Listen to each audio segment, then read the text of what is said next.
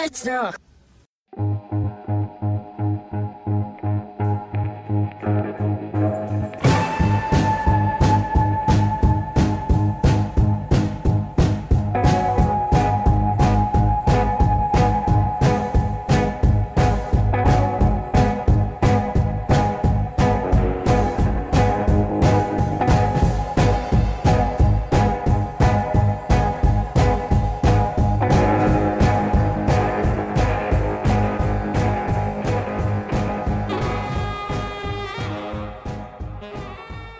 Chopping wood inside?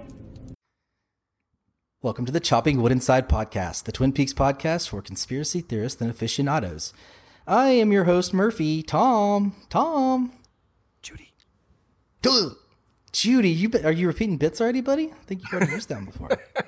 It never gets old. We finally got Judy after 25 years, almost to the day. Fire Walk with Me was released on August 28th, 1992. We saw it twice during the same day. Judy was referenced in that film, and here we had to wait 25 plus years for the new series, or almost 25 years, and we had to wait 15 episodes into the new series to finally get a reference to Judy. So I'm milking this, baby. Milking all of Judy. You've been waiting all season for this, too. I mean, so you've been dropping Judy since like episode 1, our very first podcast, I think. So I bet you feel a lot of gratification to know that this is actually, it wasn't just a bunch of bullshit. Because I think actually one of the earlier maybe just a podcast or two ago, I was trying to argue that the key scene in that David Bowie Fire Walk with Me Jeffries interlude was the fact that, Cooper was revealed to be a doppel. And you were like, no, it's about Judy. I guess you're right. We did get the two. We had the Cole's Dream, which focused in on who do you think this is there, and who is the dreamer, and them trying to recall, or they had seemingly forgotten, both Cole and Albert, about Bowie's Jeffrey's mention of that to Cooper. Who do you think this is there? And then the next episode, when Mr. C goes to visit Jeffries, then he talks about Judy. Like, you don't want to talk about Judy. Who is Judy? What is Judy? Does Judy want something from me? So that was really the crux of that scene, in my opinion. And I want to ask you, do you think maybe the sole reason for Mr. C's journey above the convenience store to visit Jeffries was to find out specifically about Judy? Well, we obviously didn't know his motives because he's a very tight-lipped fellow. But I mean, I think obviously that's the one question he went in there and asked. He obviously wanted to know about if he was the one calling him, 5 days ago. So that was the other issue on his talking points. But yeah, I'd say that's what he was there for, which is the bombshell because it hasn't been mentioned at all. So I have no idea. I mean, is the mother and Judy the same thing? He's been looking for the mother presumably the whole time. Is Judy and the mother one and the same? Oh, I don't think so. No, I think Judy is, he said... So why does he now search for Judy? He's been searching for mother the whole time. Now, why Judy? Well, we don't know. I mean, obviously we think that whatever that symbol is on the playing card resembles the experiment that we saw both in the glass box, on Hawk's living map, and in part 8, when it was, spewing, all those evil eggs. So we think that's what Mr. C's endgame is, to be reunited somehow with the experiment, and it correlating with the coordinates that he's been looking for. But this is a new curveball, or this is a curveball that's been tossed into Mr. C's narrative about Judy and him seemingly so vulnerable in that scene for the first time. It was a different expression, a different Mr. C. And I think you posited that maybe Bob isn't with him because Bob, within Mr. C, probably wouldn't have handled that conversation with Jeffries the way that, it unfolded. But I still think Bob is still in Mr. C. Yeah, I think you're the only one on the island for that, buddy. I think everybody else in the Twitter world thinks that Bob is on the loose, but I think that's the point of this, is that Lynch and Frost don't want us to know. This is going to be the big reveal. I think he's going to pop up like the boogeyman somewhere, and it's going to totally freak us out. It's going to be totally unexpected. So I don't know, but that was a good. I mean, I definitely think that Bob would have shown up because it seems like that the convenience store was like created just to conjure Bob, and it's like his roving TARDIS, like party palace, like clubhouse for hangout that can move around. It seems like it's Bob's pad. If he was Bob, I thought he would show a little of his real face. Well, that whole scene, Still. the above the convenience store scene is not, in my opinion, the Black Lodge. It's a different location. I think it's tied into Jeffrey's line in Fire Walk with Me, we live inside a dream, because when Mr. C ascended the staircase with the woodsman to or above the convenience store, they faded out, they disappeared, and I think they went into this dream realm, this dream world, and then into the room, which was very similar to Laura's painting, and then it went on this labyrinthian journey, which led to Jeffrey's, which was the same location of the motel in Fire Walk with Me, where Leland was going to have a threesome with Renette and Laura before he chickened out. So I don't think it's related to the Black Lodge. I think it is exactly that scene that we saw in Fire Walk with Me. Jeffrey's talking about seeing one of their meetings. It's that location. We saw that woodsman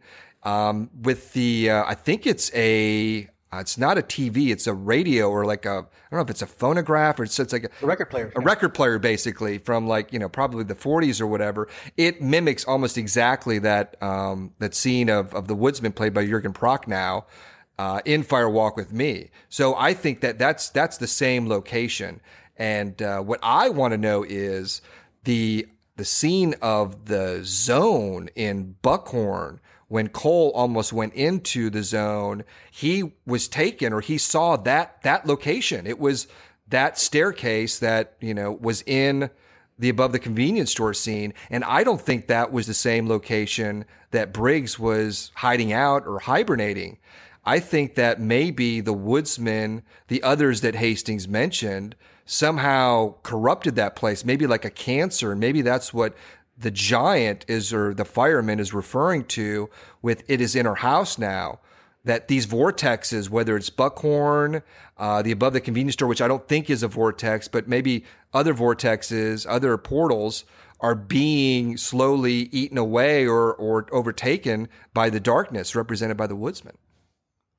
Yeah, it's like a forest fire of evil, and the fireman's there to put them out. So I think it's totally true. I think all the good portals are being taken over. I think the one in the zone was a good portal until these fuckers showed up. So it seems almost like the question of it going into the convenience store, like, was that really like an entry point to that real motel that was in Fire Walk with Me, or was it like a replication in the lodge or in the convenience store of that place? Yeah, I think it was a replication. I don't think it was a real location that he went to. I think it was still part of that dream construct, and it opens up some possibilities there. Why that particular location?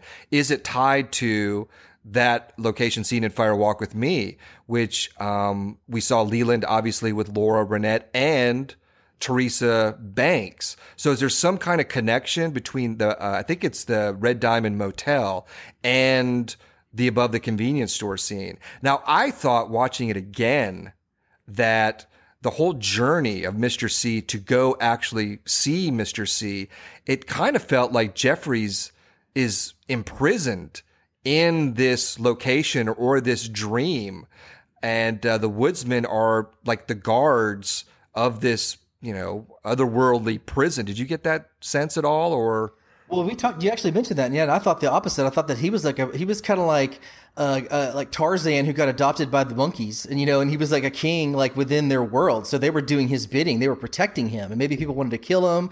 But I think actually someone, I don't know who it was, said on Twitter that maybe it was like a retirement home for like old like lodge members, because it does seem like he's kind of chilling there. He's old. Like I wonder if David Bowie was alive, if he would have had been like really old and fucked up looking in some retirement home, kind of like Andy Garcia in Dead Again, if you ever saw that movie, like from the 90s. Or I think I saw that with you, my friend. We saw that opening weekend. We always laughed at Andy Garcia when he was really old. Like anyway, so yeah, I think that's an interesting concept. I mean, I think he actually was let in. Like I think that if he was being a prisoner, they wouldn't have allowed him in and to see his buddy and been so. They were pretty nice to him. They didn't try to attack him or kill him.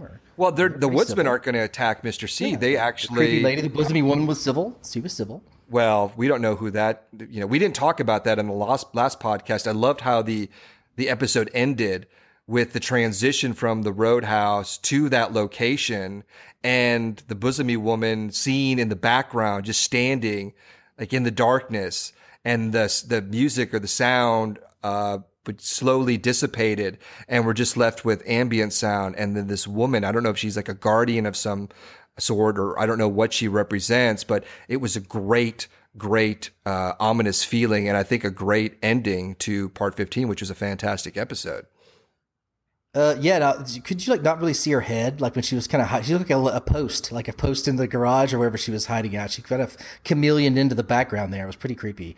I mean, but maybe she's Lois Duffy. I don't know. I don't know what she is, but she's speaking backwards. She's very compelling. Now, I think a lot of people don't realize that she's played by a man. Like I think a lot of people still think she's a woman, but yeah. Where do you want to go now? No, I want to focus. Well, we're gonna go into part 16, which is entitled "No Knock, No Doorbell." At some point, but I really want to discuss some of these scenes from part 15 because I think they're relevant to what we're going to see in the next 3 hours, because we're finally starting to converge on Twin Peaks. I think that Mr. C's narrative is slowly coalescing.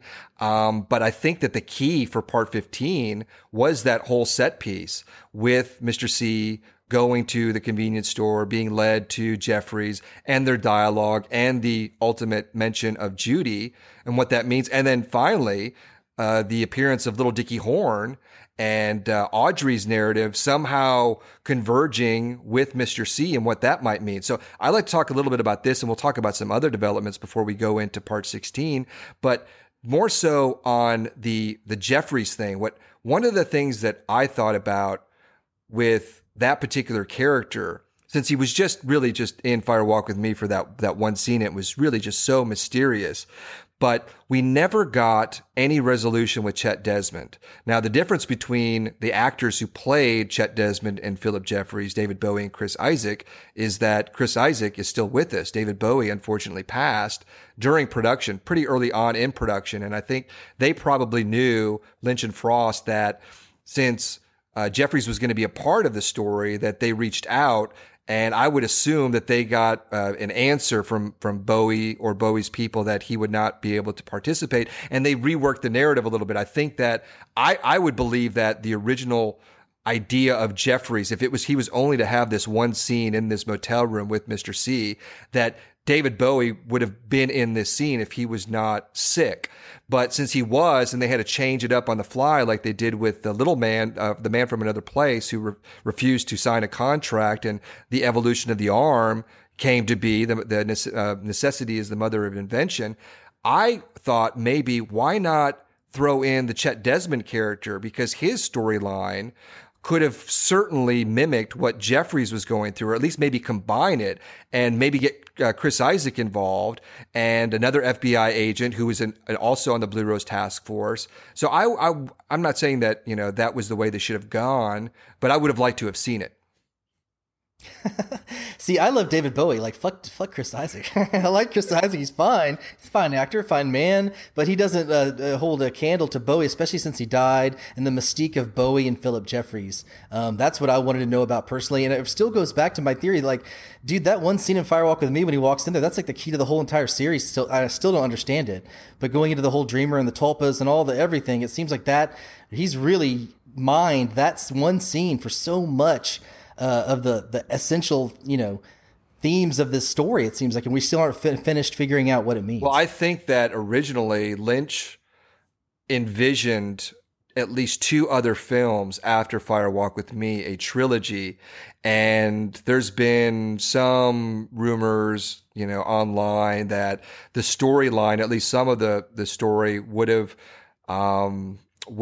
featured the Bowie character in that narrative. And I think what happened was when Lynch and Frost decided to do another season, that Lynch picked up kind of where he left off 25 years prior and incorporated that into this story, because it's such a huge part of the Mr. C narrative, Jeffries, but it's still so mysterious, which is, par for Lynch. But I want to know specifically what you think the actual representation of Jeffries because I'm assuming his spirit or whatever he represents is within that bell-like structure, which is in that motel room, which certainly that room looked like almost exactly like the Purple Room. And that bell-like structure, we've seen that a couple of times on top of that room with Naito and Cooper, and in the Giants domain, which it acted like an alarm signifying the atomic test, which led to the Giant/Fireman to create Laura Palmer, her essence. So what do you think about that particular structure? It reminds me of like a Liberty Bell. Lynch has always been fascinated with Philadelphia. And obviously we know what the Liberty Bell is represents so much of the history of Philadelphia. What are your thoughts on that? Well, I mean, I think it ties into the White Lodge, and that's what, like, we obviously understand that the convenience store is not a part of the Black Lodge. So then you can say, all right, well, Philip Jeffries is not in the Black Lodge. He's done a lot of time traveling. He's gone to different planes of reality. He may have visited at the convenience store, had some meetings with some Black Lodge members who were there. But I think it's possible that he's been, either in cahoots with the White Lodge, or he's got some White Lodge connections, and he's allowed to hang out in kind of at the convenience store. And because I think maybe he might be helping somehow, like, the fireman or the one-armed man to try to get rid of Mr. C. Like he's just a red herring dude. And it's all like Albert, like he's been like trying to pretend to be Mr. C and he's got or pretending to be Jeffries, and he's got some diabolical plan. Because a lot of that was like, he seemed like he was an old dude who didn't have anything to do with this whole fucking thing. He was like, what? Like, it seemed like he was just like, that was the meaning of that. He gave the number of Judy, which is in Twin Peaks. But the rest of it, he said he had nothing to do with it, that whole call and all that shit. So that implies that maybe there's someone out there, pretending to be him. And I don't know why, but maybe it is Albert Bell, the old theory I had from episode 2. Well, no, I think you might be right with that. But if Jeffries is on the side of the firemen or Briggs, the White Lodge, what have you, then that would, I would think, kind of go to my theory that he's being imprisoned there by the Woodsman, because that place, that location, is not a representation of good or the White Lodge or Briggs or the firemen. And maybe that's what it is, because I don't think Mr. Jeffries, I think Jeffries very well may be trying to stop Mr. C, but I don't think he was that voice in part 2 that said that he will be with Bob again and we met in New York. I think that is someone acting like Philip Jeffries. And if there's anyone in this narrative so far, then it goes back. You said this way, way, way back. It very well might be Albert. I think it's got to be someone on the Blue Rose Task Force. It's either Albert or Diane, but I don't think it was Diane on that tape. Yeah, unless they're going to introduce a completely new character. I don't think that's going to happen. Not this late in the game, man. I mean, isn't it insane that we've been speculating about that the entire series? We still don't know who made that call. Well, was it? And who are the two people involved with that call? Because someone took the phone, just like the Lost Highway, Mr. Anything, or whatever that scene that you always, right. And so there's two people that are impersonating Philip Jeffries. Well, but someone was communicating with Ray all along, and in the Yankton Federal Prison, someone acting as a guard, possessing a guard, a guard had the ring, the Owl Cave ring, and gave it to Ray, and his instructions were to kill Mr. C and put it on his ring, or put it on his finger. So I don't think that was Jeffries. I mean, Jeffries played dumb. What? I mean, I called Ray, but he didn't go any further with it. I think that Mike, the one-armed man, is somehow involved in this narrative with trying to get Mr. C back to the Black Lodge, maybe wanting to be with Bob again. Maybe it's not wanting to be with Bob again, like the host-parasite dynamic with Leland and Bob, but just getting Bob back into the Black Lodge, and not necessarily for good, but returning so Cooper can return to being Agent Cooper. Because obviously the one-armed man's been helping Agent Cooper. The real monkey wrench in that whole scenario is the evolution of the arm and what role he or it is playing, because that scene in part 2 where Cooper was trying to get out of the lodge and had instructions first from Laura and then from the one-armed man, but then all hell broke loose. It seemed like the one pulling the strings at that point was the evolution of the arm. So that is really, for me, that's another big mystery of what he represents, or like I said, it. And then also in part 7 where it showed up, it said, squeeze his hand, squeeze his hand. That was helpful to Cooper at that point. So I don't know what the hell to think about, his motive or its motive. Yeah, it seems like anybody that shows up at the convenience store has got a dark side, to say the least. And so they're all like their own little demons. I would think that, you know what I'm saying? They've all got their own. We're getting to meet so many of them and see them how they're, the woodsmen, what they're all about. And now we're getting into the jumping man and the fucking mother and all that. So we're seeing all these different types of demons that hang out at the convenience store.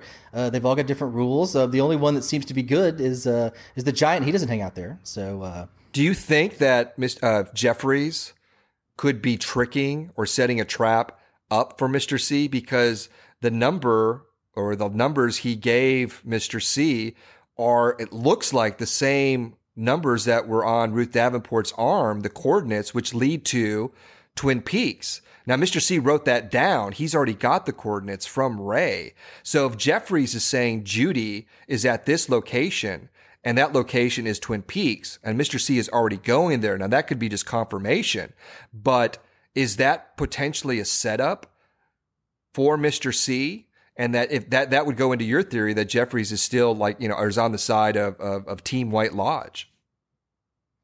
Yeah, I mean, I think they're trying to get him there for some reason, but I don't know. I don't know what Philip Jeffries' role is. I think we're not going to see him again somehow. I agree. But, it's almost like he just got confirmation. Why did he even write those numbers down? All he had to do is look at the coordinates and go, yep, those are the same fucking coordinates I've already been. Because hadn't he already got the coordinates? Yeah, he does. He got them from Ray. Yeah. So anyway, so it's just leading. He's got to be going to Twin Peaks next. That's one thing. But I just want to say Valhalla to Philip Jeffries. I think this was a great, and I think someone on Twitter also said it was his last incarnation. He did all these Ziggy Stardust and the Thin White Duke and all this shit.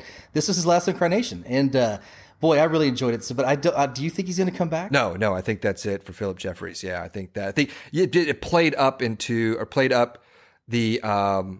great scene. It was played up where Mr. C would have this visit in this surreal location with Philip Jeffries, and if Bowie was still alive, I could see that scene unfolding with Jeffries and his bad Southern accent in that room, and it would have been just incredible. Obviously, he was unable to be in the new series, but what Lynch did was, brilliant to create, to create Jeffries the way that he did. So I think that was the climax of Jeffries. Now we might get maybe another reference to Jeffries because whoever was on that phone call in part 2, whoever is sending text messages to Diane, we think now it's Mr. C, but there might be another person in play there. But like I said, the Blue Rose Task Force, I think Albert is playing a huge role in this, but I don't think we're going to see Bowie again. I think Jeffries, that was it. That seemed like kind of a nice little climax where he was, on top of Mr. C. He was the one who was even Bob within Mr. C, this seemingly omniscient, powerful, arm wrestling, over the top, deity is vulnerable in the presence of Philip Jeffries, who very well may be the dreamer himself. We don't know who the dreamer is. Maybe Jeffries is the dreamer. Well, see, you laid that last part in, and that kind of seemed a little flawed to me. How could Bob be at the mercy or at the humbleness of Philip Jeffries? That line right there just made me go, God, Bob can't be inside of him. He just can't. Well, I don't. Bob was obviously, if you look at the convenience store scene in Fire Walk with Me, it was very ritualistic about the ring, and it seemed like the man from another place was the ringleader, pun intended there.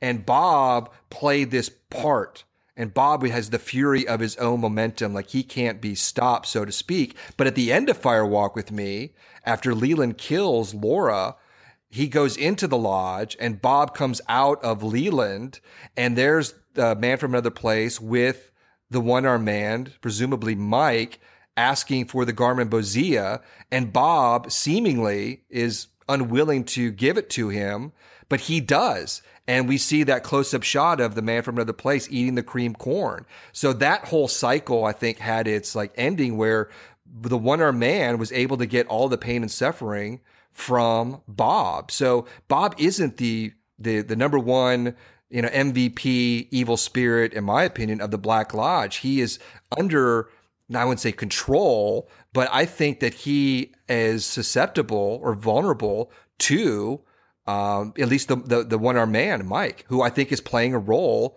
in this narrative here with Mr. C.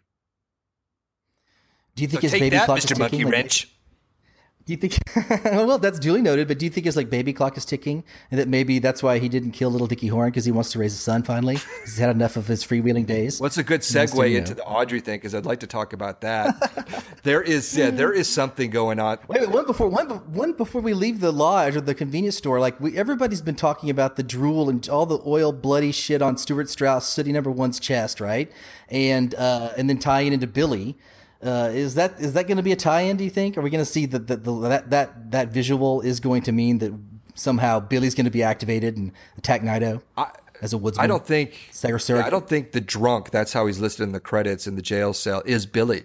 I don't even think that's scorched engine oil coming out of his mouth. I know I'm in the minority here. I think it's blood. I thought it was urine on the floor, but some people have pointed out that it didn't look like urine. It looked like kind of like oil or some kind of oil-like substance.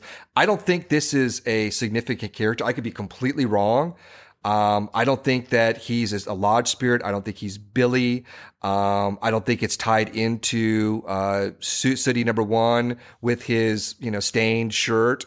I think that that his presence in the jail scenes at the Twin Peaks Sheriff's Department is just adding another dynamic to that scene of just surrealism with Chad and Naito and now James and Freddie. So I could be wrong. I think I'm not trying. There's some things that I think are making sense with the Roadhouse scene with and Audrey with the mention of these characters and Billy maybe being the farmer and being connected to the honking woman outside of the Double R, the uncle, all these things here. But I don't think it's going to be tied up in this nice little package here. And I don't think he's Billy. I would presume that we're not going to find out who Billy is. I don't think it's on par of Judy. Who his, Billy's role in this narrative.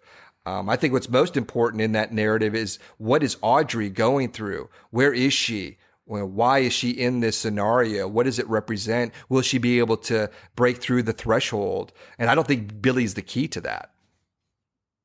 I'm just really struck by those 5 people in that fucking jail cell. And I think like all 5 of them could be transported to some other world. You know what I mean? Like I think somehow like those 5 are going to be involved in some pivotal scene in the next few episodes. And that, maybe we're waiting for, somebody might kick in the door and try to get Naito or come in from another portal and and that somehow our buddy Sykes is going to, with the super fist is going to save her. Well, maybe the bad guy is going to come from within the jail cell itself. And I was thinking maybe it could come from that guy. Yeah, no, because I really like that actor, dude. He's a young dude. I love that character. Like, I can't stop. I love those scenes. I love him. I think it's great. So I want him to be more than just, weird window dressing. No, I agree. I think it's a great. Those 2 scenes with him, they're fantastic, and he's such a interesting, somewhat mysterious character. For me personally, I don't think it's a super, super important character, and that I've never really, just because he's bleeding or seemingly bleeding out of his mouth, that he might represent Billy. I think I posited that, and I'm not going to go into this, but there's one interesting scene in Fire Walk with Me, The Missing Pieces, if anyone's seen that, of Annie Blackburn being wheeled into the Twin Peaks hospital after her sojourn into the Black Lodge. And she is bleeding from the nose and mouth. And we know from The Missing Pieces that she had the Owl Cave ring. So she was marked somehow. Now, her narrative is not come to light in the new series other than a mention from the missing pages. But I tried to put together this whole theory, and I talked to Murphy about this a little bit beforehand, being connected to Audrey, because in the original Twin Peaks series, Audrey and Cooper were supposed to have this romance, and it was supposed to lead to Audrey going into the Black Lodge, being kidnapped by Wyndham Earl and being the victim. And it makes sense if you look at some of the scenes when she's in One Eye Jacks and she's calling Cooper and she's framed in front of the red drapes. And then Cooper's, he's superimposed into the red, in the red drapes, at the end of episode 14, after Leland kills Maddie. It was all this great symbolism. I think it was built into the narrative, and it never came to pass. But, that's what I was trying to connect the dots with that, but I just don't think that there's enough meat on the bone, so to speak. But Well, I like the idea. You just mentioned the whole thing with Heather Graham coming into the hospital with her mouth and nose bleeding. Everybody's doing that, right? Even the crazy girl and the vomiting up blood with her crazy aunt screaming. There's all kinds of zombie people walking around Twin Peaks, just like the drunk Billy, whatever you want to call him. And that, maybe ties into the fact that not just Billy would have some, like the woodsman, or maybe they got the bugs and everybody. I don't know, but it seems like there's obviously visual clues. They're trying to make us put those pieces together. And I guess maybe I just want a Twin Peaks zombie apocalypse to happen at some Well, point. there's going to be some kind of climax. I mean, I think that there's going to be the shit's going to go down in Twin Peaks. Now, how it's going to unfold, we don't know. I think the key location, or at least the initial location, is going to be related to the electrical pole, the number 6, which we think might be at the new Fat Trot Trailer Park, or at least nearby. And obviously, we know that electricity, the spirits travel via electricity, and the clues that Andy was given from the firemen led up to that image. That was the final image. So I think that Naito in the jail cell, like you said, and the shit going down there with James and Freddie, and what his destiny, I don't think his destiny was, to punching out those 2 guys at the Roadhouse. It very well might be in that jail cell, like something or someone coming for Naito, who may or may not be Judy. I'm now starting to think that she's not Judy. But that leads into something. I want to just digress here briefly. This is something else Murphy and I talked about briefly, is in part 3, when Cooper saw the floating head of Major Briggs after Naito, fell and disappeared into the void, ultimately to land in Twin Peaks. But Major Briggs said Blue Rose. And we found out a lot about Blue Rose in this series, and it's interesting. But Cooper knows of Blue Rose, and it could be something that's going to connect maybe a little bit later on in this next 3 hours. But I thought it would be even more interesting if instead of Blue Rose, if he would have said Judy. Now that we've had the Judy, and I'll just rephrase that, Judy. If he said Judy at that point, because some people are speculating that Major Briggs might be Judy. His name is Garland, Judy Garland Briggs. It might be a code name for him. But if Cooper got that clue at that point instead of a Blue Rose, and if Mr. C is trying to uncover the identity of Judy, and once Cooper regains his identity, which we think is going to happen in this next episode, because he basically shocked himself either into, some kind of state, or seemingly, hopefully, back to Cooper, that having that knowledge of Judy from Briggs's mention with Mr. C, it would have heightened the drama or the conflict, in my opinion, instead of just the mysterious Blue Rose. It would have been better if he'd actually told him who Judy was, because he still would just be in the same place he is now. Right. We've been waiting. None of us know who's Judy. Who's Judy? Who's Mother? What the fuck? It all points back to Twin Peaks.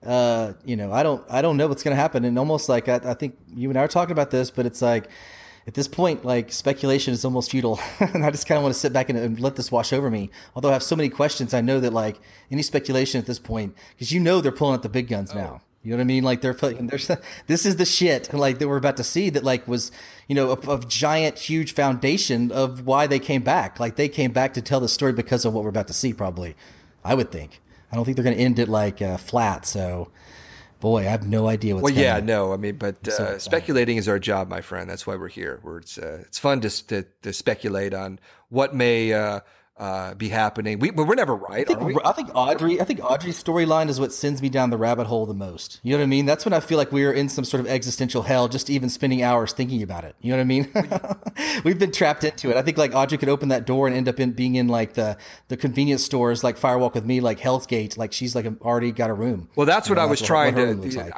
to. For me, the idea of her being in a coma, or some kind of like, scenario, this role playing with Charlie being a shrink, isn't very interesting to me, but I can't really wrap my head around what it may be.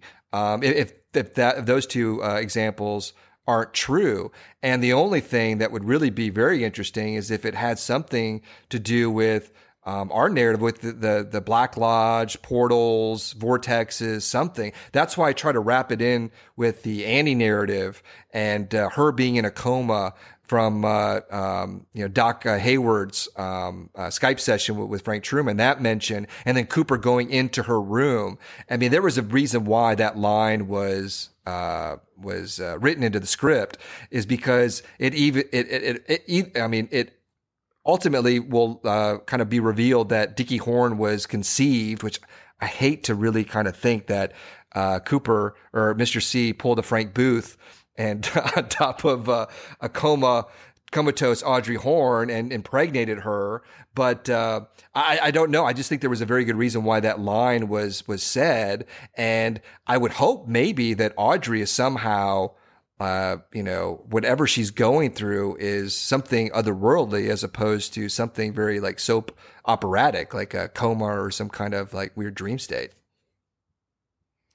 Well, it seems like we're going to get more of her, though, because I think something on Australian television, they leaked a still of the next episode, and it's a still of her, right? So she's still in it. Yeah, I mean, I think that's the one perplexing storyline right now that's got me like feeling like I've got a room in the convenience store, just completely baffled by that. So I have no idea. Like, it seemed like that second time we saw her, we got all kinds of compelling clues, but the third one, it's like I'm just getting more and more confused the further we go. Well, maybe when she gets outside, I'll be more enlightened. I think she's going to get beyond the threshold. I don't think that. I mean, I don't think that place is real. I don't think Charlie is real. I don't think that room. It's very antiquated. I don't think it's a real setting. So it's either in her imagination or she's trapped in like some kind of other dimension, which I don't think is true either. It would be more interesting, but I don't know what to think about it. But it is tied to the Roadhouse somehow with, I think, those characters, or the characters, or the people referenced by those characters. And what the Ruby character at the end of part, and I want you to talk about this, when she gets on the floor and screams, that could somehow maybe be tied into Audrey. Like some kind of internal struggle, scream of trying to like wake up. And we saw her try to strangle Charlie, but you saw something else. I don't know if it was on Twitter or Facebook or YouTube or something, but tell the listeners what you came up with. Well, I didn't come up with it. I think a lot of people are looking at it. It's the comparison of the two scenes, the Doug eating cake scene and discovering the Gordon Cole and going and shocking himself, syncing it completely with Charlene Yee crawling across the floor, and it matches up perfectly. Like, it's really... it was very compelling. I couldn't stop watching it, actually, and I was like, what the fuck? Like, how could they even expect us viewers to be able to go back and do that? But, of course, we did. I don't know who said, like, you know what if we tied? Because I guess they're crawling on the floor, which was the synchronicity there. But it seemed like as soon as he heard the Gordon Cole and his eyes lit up, then she starts to activate on the floor. She was sitting there like a Zen, just sitting there, not moving. Then she starts to activate, and as he starts to progress, she starts to progress perfectly. And as soon as she sticks in that fucking fork into the light socket, she starts screaming like crazy. And I was like, dude, that is really, if that is a happy accident, that's a happy accident of two masters, like just pulling out something, because it's so precise. It's amazing to me that could only be a coincidence. Well, yeah, no, I watched it. Probably is. But boy, wow. I was like... Well, someone did also a comparison, I think, in part 2 and 3 with Cooper, his journey out of the lodge and into the glass box, and I think ultimately into the purple room with the actual glass box monster. And they synced it up, and I can't remember what the big dramatic reveal was, but apparently it was something. But we very well may have other instances where scenes are mirror each other in some way. Because I think we're going to be speculating on this series for like years to come. I don't think we're going to have everything like wrapped up very neatly. But I did see, you sent me that link, and it was, there's obviously something there, whether that was intentional or not. But we also know about, other instances, say like, I think one of the most famous examples is the opening of The Wizard of Oz with the Dark Side of the Moon, like syncing up. And I don't think that Pink Floyd actually deliberately did that, but they didn't. How could they do that in 1972? On acid? How could they get a copy of that and actually perform their magnum opus to the movie? There was no VCRs. Maybe one of them saw the movie 500 times and they just had to totally beat it down. Perfect beats in their head. They just knew how to do it. Well, one thing I wanted to mention with Audrey... Took a lot of acid one day. Yeah. But the one thing with Audrey I want to mention, and I posted this on Twitter, that Sunset Boulevard played a key role in part 14 when Cooper turned on the TV and he saw the scene with Norma Desmond and Cecil B. DeMille, and Cecil B. DeMille mentioned Gordon Cole, which kind of, that mention of Cole's name kind of like caused Cooper to snap to and ultimately go to the wall socket and stick the fork in. But there's also, we know that Sunset Boulevard is one of Lynch's favorite films, if not favorite film. And the Norma Desmond character is this silent movie star whose best days are long gone, and she's really kind of trapped or imprisoned or self-imposed exile within this mansion with her manservant. And we could maybe draw some parallels with Charlie and Audrey, but there's a line that the main character, Joe Gillis, played by William Holden, says about Norma Desmond, and he says, the plain fact was she was afraid of that world outside, afraid it would remind her that time had passed. Now, I'm not saying that's exactly what's going on with Audrey, but I think it, very well there might be like something with that line that, Audrey was this, beautiful, young, bright, mischievous woman who had the whole, world at her fingertips and her future was so bright. Obviously, something major happened. We know that she was at the bank when it exploded and she went into a coma.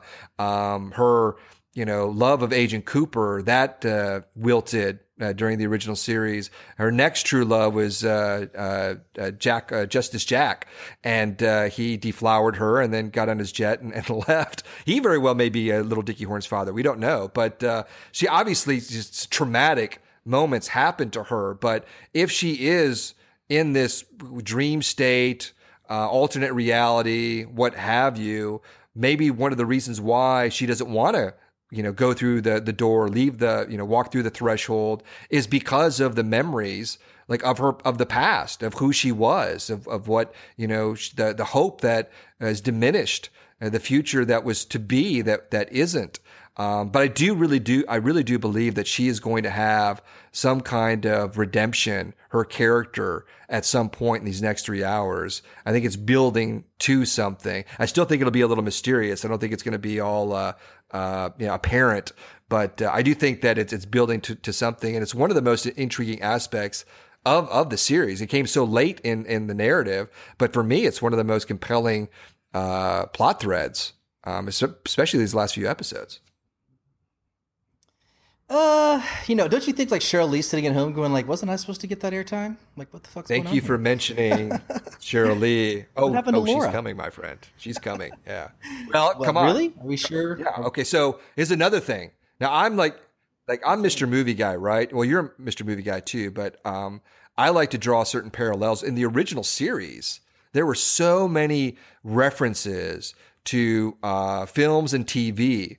The name Laura Palmer was taken from the great 1944 movie starring Gene Tierney, Laura. And I think one of the characters, the baddie in that film was the character, because it's Clifton Webb. Waldo Lydecker.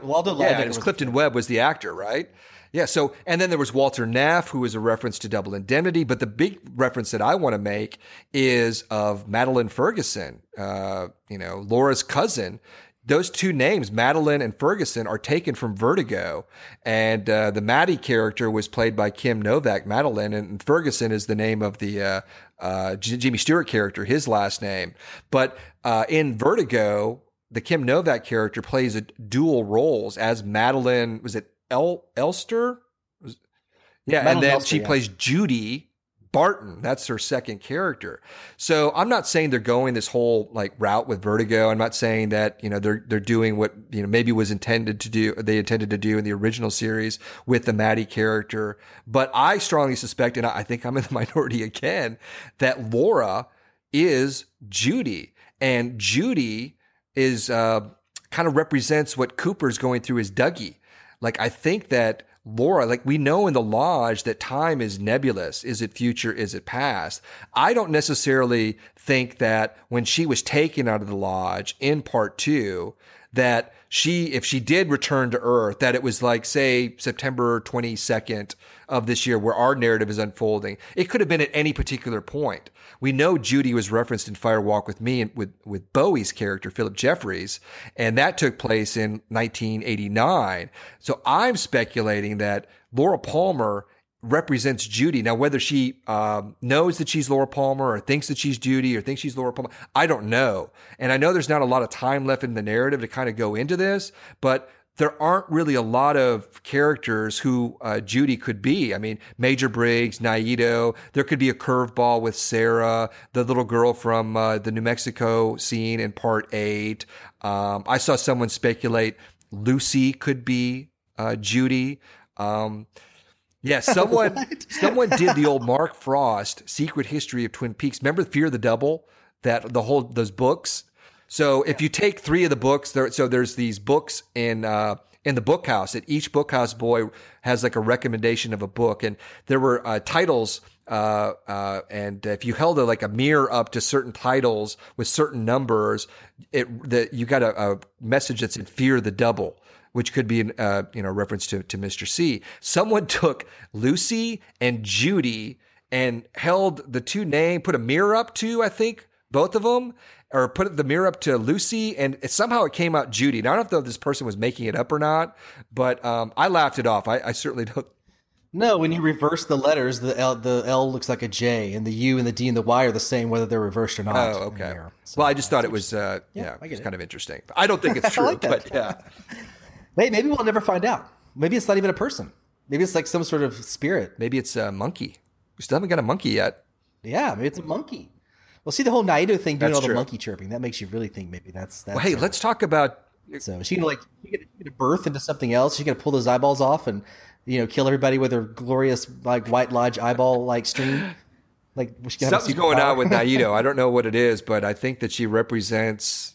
I think the key to Cooper's return, because I think that Cooper was supposed to come back into Twin Peaks either through Electrical Portal 15 originally, or through the Black Lodge, which I actually think is true, at 253 when all hell broke loose, and then he went on his psychedelic journey. And Naito wasn't supposed to be there. It could very well be that when Briggs delivered that message or wrote that message to Bobby, Truman, and Hawk to show up at the place near Jack Rabbit's Palace, that he thought maybe it would be Cooper there, because we know when he ascended in the vortex at the zone, or in the zone, that when his head came away from his body, he said Cooper, Cooper, and then presumably his head went to the astral plane and gave Cooper the message of the blue rose. But it very well could have been Cooper that was intended to be at that location near Jack Rabbit's Palace, and Naito wasn't supposed to be there. So whatever role she's playing there, I think, is integral in Cooper's eventual return to Twin Peaks. Whether that's as Mr. C or not, we don't know. That ties into my theory that he should have jumped after. I know, right? Yeah. That's what Major Briggs' floating head was probably somewhere, like watching him not jump and just kind of shaking his head in sadness because he missed it again. Right. Coop missed again. That's true. I would have loved to see that outtake of the Major Briggs head, like shaking his head, going, Cooper, Cooper.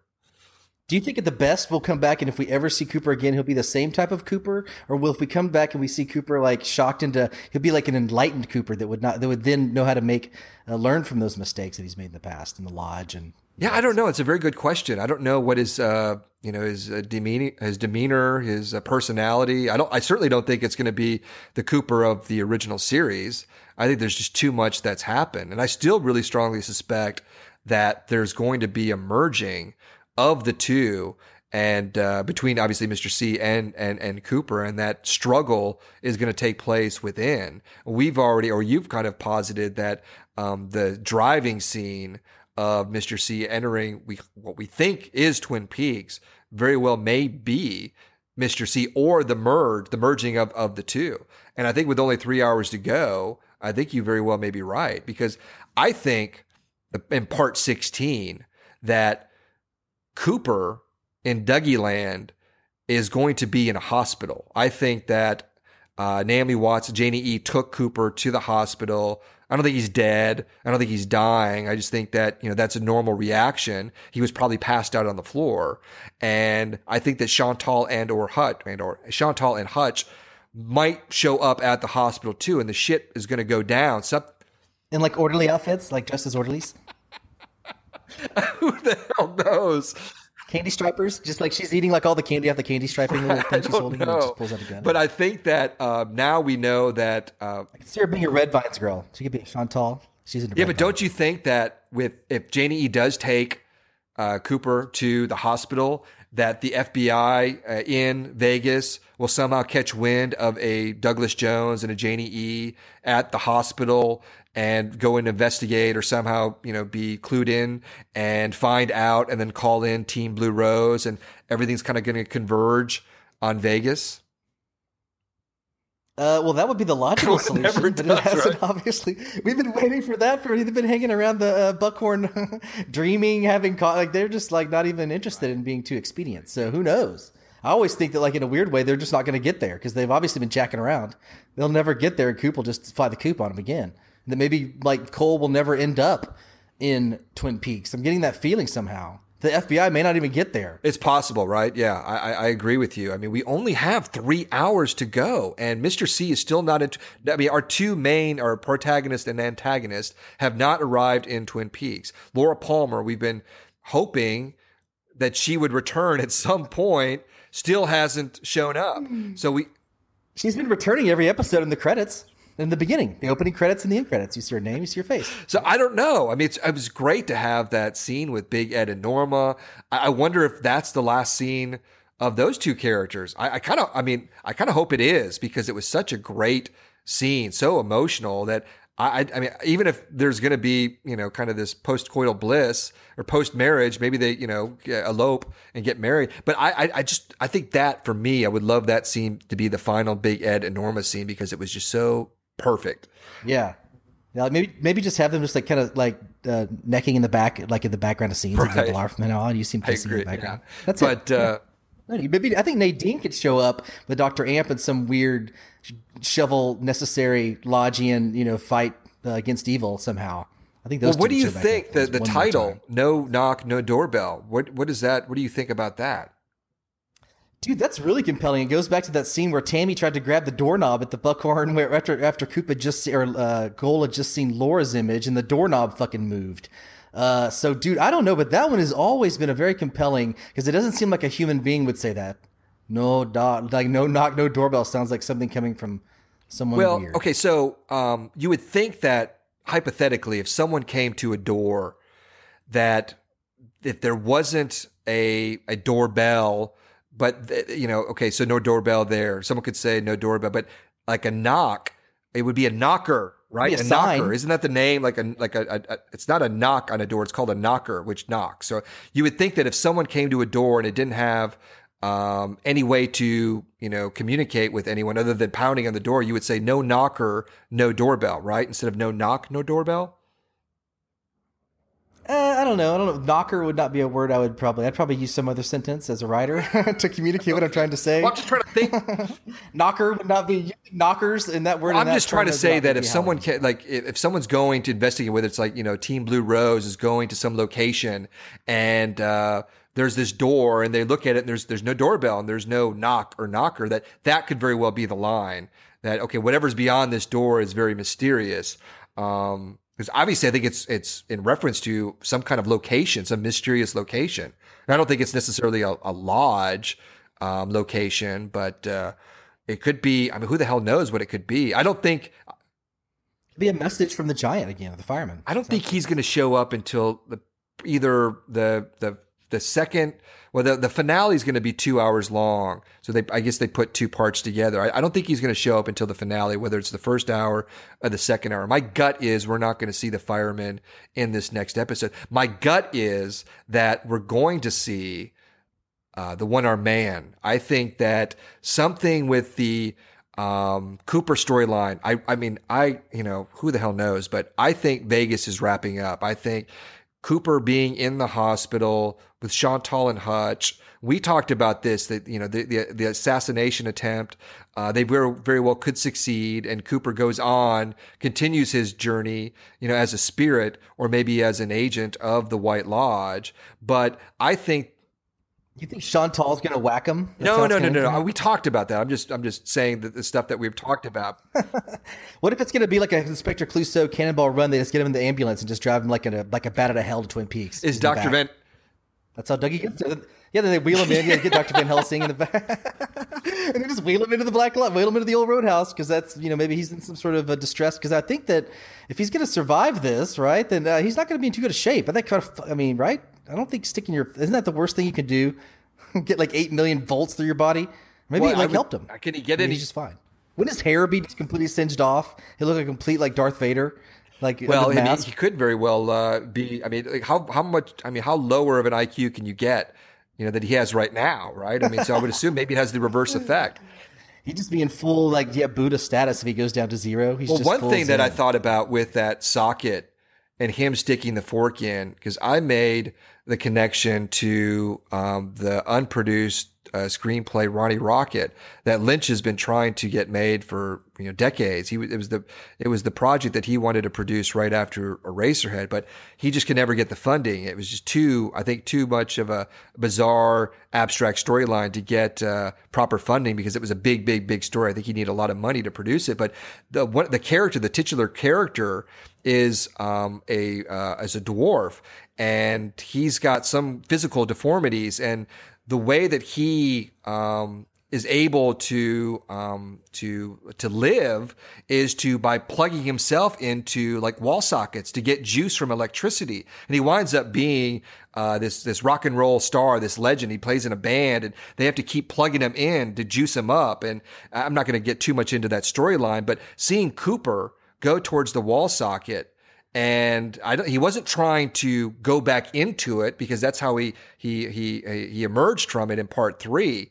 He was trying to, I'm not saying get juice, but maybe there was something within him, those little moments of Cooper that we've seen, these flashes, that he knew the only way to get back to how he is was to get juiced up with a bunch of voltage. I mean, obviously there's a huge connection with him leaving the portal in the Purple Room and, returning to our realm, and now it coming full circle. So it was just another connection to Ronnie Rocket, getting the juice. So I think it's not going to make him a drooling idiot. I think, and I'm not going to say he's going to wake up and say damn good coffee or anything, any Cooperism. But I think that he's going to be close to back, but I think he's going to go on another journey with the help of the One-Armed Man, because I think that he's going to need to get caught up to speed on what's going on, because he either needs to find Laura or get his ass to Twin Peaks stat to have this ultimate tete-a-tete with his shadow self. Are you saying that if he's going to do that, then he has to die to go have his One-Armed Man? No. I think that the one. Are you still theorizing that he was going to die? I'm kind of like going away from that a little bit. I'm trying to cover my tracks with that a little bit. I think it's some bad police work, Tom. Yeah, very bad police work. But but I do think that because he thought he was going to die. I think that last episode was an excellent possibility. He could die. He fucking stuck a goddamn fork in a light socket. I just think kill that, you. I just think that the One-Armed Man is playing like a crucial role behind the scenes with we thought, with obviously we know with Cooper, but with this Jeffries narrative and with possibly Albert or Diane. I mean, I wanted to talk about Diane if you're interested in going into her little storyline, because I think this is the episode, part 16. We're going to get a big Diane moment here. We're going to find out not exactly what's going on, but I think that we're going to be able to connect a lot of the dots, because I just watched part 7 again. And when they were aboard the plane going to Buckhorn and Albert produced that photo of Mr. C outside of Rio, that great shot of, Don Johnson or Kyle MacLachlan, Mr. C. Wasn't it really a postcard? It looked like a postcard, right? Yeah. Like, wish you were here. And another Pink Floyd reference there. But when Albert told Cole that when they investigated that place, which was owned by Mr. C, was no longer owned by him. It was now owned by some girl from Ipanema. It cut to Diane, who was listening to this, and she closed her eyes and had some kind of, I wouldn't say a pained expression, but there was some memory. It harkened back to something. And I think she knew of that location. I'm not saying she was the girl from Ipanema that Albert was referencing, but that for me connected the dots that Diane and who she thought was Cooper, all those years, that she was receiving messages or in contact with him. I just don't think that she knew that he was the doppelganger. I just think that that came to light when she actually saw him at the Yankton Federal Prison. So I think that we're going to get some kind of revelation with Diane in this episode. Do you think it's possible that Diane could somehow end up in Twin Peaks without the rest of the gang? No. The FBI gang? No. I don't think she's going to make it to Twin Peaks. I think that... What if she's... Hey, dude, all cards are on the table now, man. No, I mean, hey, you know what? You're right. I guarantee if there's like Las Vegas bookmakers, there's like a 2% chance some people are betting on Judy. Are betting on Diane as being Judy. Like there's a whole, I mean, this is like Laura Palmer. Who killed Laura Palmer? Like we could get the old like conspiracy. We could, yeah. I mean, I think that, we don't know. I mean, it could be any one of the characters we mentioned. We might never know Judy's true identity. Well, think of this, like the mother, the dreamer, Judy, like all these different, we're asked to figure who are all these people. What if they all have to be the same person, right? What do you mean they have to be the same person? I mean, are we going to get 3 reveals about who the mother, who Judy, and who the dreamer are, and they're all 3 different characters? No, I don't think we're going to get definitive answers for any of that. I think that mother, or whatever she represents, has already been, I wouldn't say revealed to us, but I think in essence, or in a way, in a fashion, it has. That mother represents the originator of this evil that came to during the first atomic test.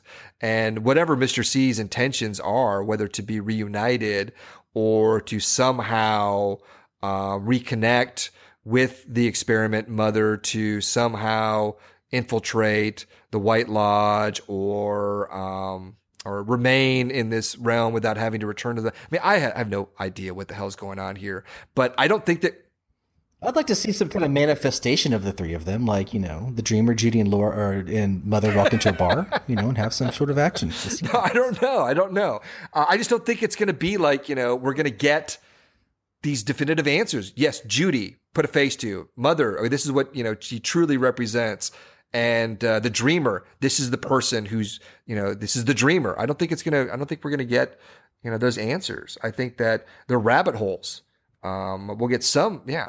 Yeah, so it's like the mother, we got introduced to her the first episode, and you thought, oh, gee, she could be like on a rampage she's going to come get somebody at some point. And really, she hasn't gotten anybody, except for maybe, I guess, Lillard. You could conceivably think that he got his face eaten off a little bit like Mother, but there's no reckoning with Mother and Mr. C or Cooper, which is kind of what you thought might happen with that, and the Woodsman, and the Jumping Man, and Sarah, and the mother, and Philip Jeffries, and Judy. You know what I mean? Like, there's all these. You're right; they're all rabbit holes. Yeah, and I don't think we're going to get answers to a lot of these mysteries. I think that's Lynch's intention. I think we're going to get some. I think the big reveal is going to be related to the return of Cooper. And Mr. C's ultimate, I wouldn't say demise, but I don't think he's going to be victorious. I don't think like it's going to, be a mirror of the original series where evil triumphed. I mean, it possessed our hero, our knight. I think now this whole journey has been about Cooper's return, to Agent Cooper and Mr. C, the doppelganger, being defeated somehow. Just like, Leland was, ultimately I wouldn't say defeated, but, Bob, I don't think can ever be completely killed off. Bob is a spirit. Bob is not a physical entity. But I think Cooper's doppelganger can be defeated, or at least return to the lodge where other doppelgangers, reside, albeit, or whether it be Leland, Maddie, the Lois Duffys, Teresa Banks, anyone, all these people related to the Ring. And these Blue Rose cases. So it's all very mysterious. I don't think we're going to get definitive answers. Well, I hope one thing happens, and I hope that, like you were saying, I hope Cooper somehow ascends to a higher status and he doesn't die, and that he has a positive outcome. Everything else can be leveled. The rest of the town can blow up in a nuclear explosion. But like, if that can happen, because really, whatever Lynch is going to give us in Frost, hey, I'll eat it. It's going to be great. I know it's going to be great, and it could be completely baffling and confusing and unexplainable with your logical mind. But I know it's going to be wonderful. But that's one thing I hope, is that, like, because, hey, I want a season 4. Maybe I want Coop to come back and be able to, fight again in season 4 and show everybody, that he's got the coffee and the pie if they just renew one more season or two. I was thinking with, the ZZ Top song in the last episode, Sharp Dressed Man, which was completely out of left field and unexpected. But we found out, or at least I found out, that Lynch is a huge ZZ Top fan. But with all of our references, with that musical cue, no wonder he included the motifs into his work. But with that, scene, with all of our other scenes that we've had of Cherry Pie, I'm like, where's the Warrant Cherry Pie song at some point? Why didn't we, throw that in there? No one knows that, dude. That's such an early 90s, say that out. Anybody knows who the fuck Warrant Cherry Pie is, unless you grew up in the late 80s, early 90s during that bad era where we had to listen to that shit. And I was actually a DJ with my friend, and we had that CD. We played it. That people loved it. I think people liked. Do you have any final thoughts? I think people like the video a lot more than they like the song. If you remember the video. Yeah, I remember the cover of it. So yeah, cherry pie. I actually, I bought some cherry pie. I've got some cherry pie to eat this Sunday. I'm very excited to eat the cherry pie. And we got some vanilla ice cream a la mode. So I'm excited for Sunday, man. Do you have any last thoughts? My last thought of tonight is, just kind of burgeoning depression that after Sunday, we're only going to have one more weekend, 2 more hours of Twin Peaks. And, what are we going to do? Our lives have been turned upside down by this series. And I think it's going to be hard to let it go. Like, even if it's the greatest ending ever, it's going to be. It is. But to give a little clue to our listeners out there, Murphy and I are not going to let the fire die, the Twin Peaks fire die. We're going to continue to do podcasts on Twin Peaks. What we're going to do, I think pretty much right off the bat, we're going to do a commentary of all 18 parts where we actually watch the show and comment on the 18 hours of Twin Peaks. So we're going to have 18 additional episodes in addition to other rabbit hole podcasts where we discuss a myriad of theories and whatnot. Because I think that we're going to be speculating on this new series for years to come. And Murphy and I are committed. We've been in the Twin Peaks world, loved Twin Peaks, loved David Lynch for decades. And even though this particular season is going to end, even if we don't get a season 4, Murphy and I are going to keep the fire alight. So we hope you join us, because we're going to keep talking and we're going to keep speculating, because we love Twin Peaks.